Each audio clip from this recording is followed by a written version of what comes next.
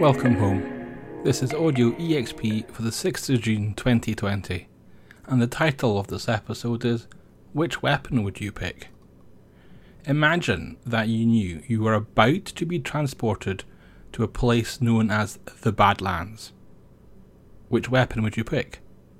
No, sorry. You can't pick a droid army, a nanobot matrix, or even a lightsaber. Your options are limited to one of the following 7 choices. A bow with 20 arrows, a crowbar, a hammer, a handgun with 10 bullets, a large knife, a sword, or a whip. I can tell you what Geek Native readers picked last year. I had a copy of The Art of Borderlands 3, and answering that question was the method by which readers could enter the giveaway. In reverse order, nearly 3% would pick the hammer, 5% would pick the whip, just under 6% would take the crowbar, only 10% would take the handgun with 10 bullets, 16% would take the bow with 20 arrows, 24% would take the large knife, and that means with 35% of the votes, the sword is the weapon of choice. Is that what you would pick? The poll is open again on the blog, and you'll find a link in the show notes that will point you in the right direction. There's no prize this time, but if you want to join Team Sword or let us know why you think that's a poor choice, then you can let the readers know there. Also this week, Geek Native got into secret societies.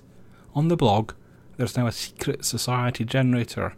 Well, it suggests randomly generated but template-based names by genre.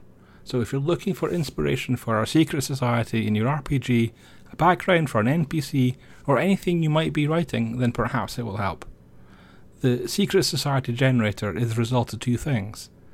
The RPG blog Carnival that Geek Native sometimes takes part in is all about organisations this month, and yep, you will find relevant links to what other blogs are writing for that in the show notes. The other reason is that Geek Native patrons occasionally get to direct content choices through votes, and that, in a roundabout way, was one of them. As it's a new month, Geek Native patrons also get to vote in the RPG Publisher Spotlight poll. That's a monthly article that looks into the smaller publishers to try and give them some limelight. Here are the choices for July. Thomas Herbertson, Lucas Rolam, Long Games, Jamilia Nedaji, and Jocher Games. That shortlist was compiled from recently active publishers on itch.io. itch.io is a publisher platform for indie game designers. It started off with computer games, but has been rapidly adopted by tabletop publishers too. I think itch.io showed strength this week. As a platform, it enabled individual publishers to quickly build bundles and take them to market. And as a result, there are several Black Lives Matter bundles on the platform. Geek Native covered the Tabletop Treehouse bundle when it launched, offering nearly $300 worth of indie games for only $125. That's a great deal, and that's not even the biggest bundle anymore. I strongly suspect the DMs Guild is working on a bundle, but given the extra hoops they have to jump through there, we've not seen it yet. If you're wondering what else might tempt you with RPG goodies soon, then we've got the Pazio product timeline on the blog, and thanks to Pazio for helping with it. There are goodies like the Pathfinder Beginner's Box, Starfinder Fly Free or Die, Starfinder Alien Archive 4, Pathfinder City of Lost Omens, and of course, the Pathfinder Kingmaker Anniversary Edition compilation is in the works. But if you're not a fan of waiting, if you hurry, you can pop over to Cobalt Press right now and get a copy of the D&D 5e adventure Foul Play for free. There's one catch though. Cobalt asks that you join their mailing list, and in exchange, they will mail you a coupon for the freebie. I know that will put some people off. No one wants email promotions in their inbox. However, I don't begrudge Cobalt Press at all.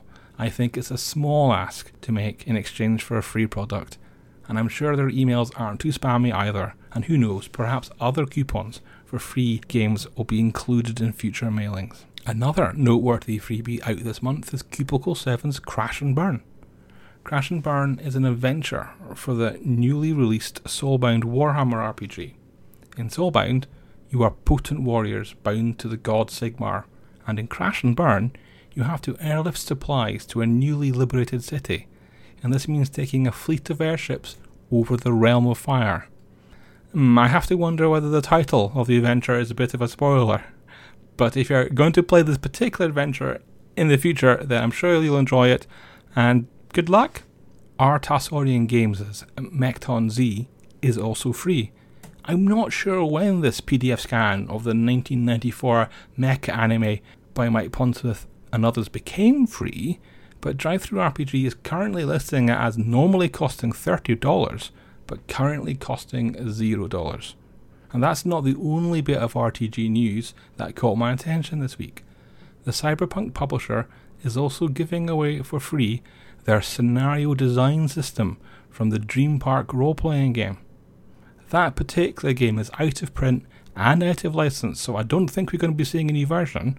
It was based on the books by Larry Niven and Steve Barnes, and the park was a bit like a holodeck or a Westworld fantasy, and that meant GMs could find themselves creating a wide range of adventures for lots of different genres, and sometimes dealing with PCs that seemed to be at odds with the setting.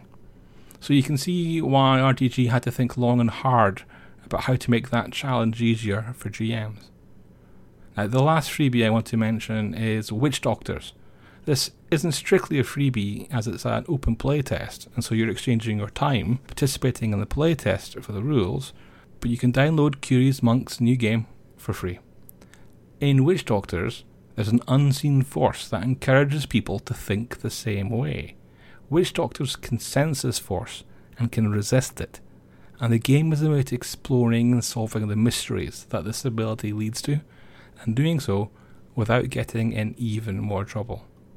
The system for this is called Witchcraft, and an SRD for it is promised later on.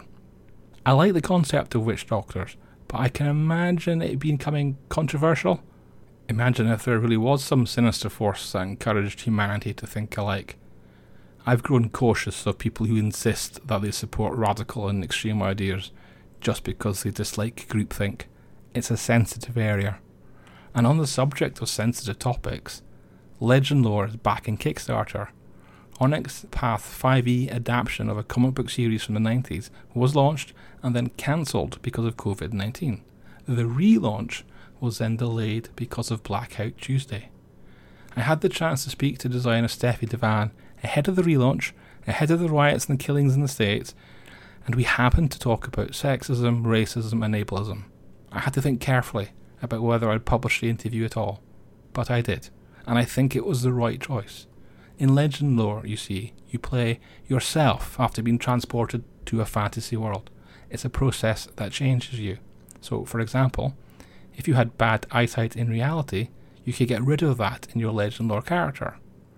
But what if you are in a wheelchair in real life? Would you want to ditch the chair for Legend Lore?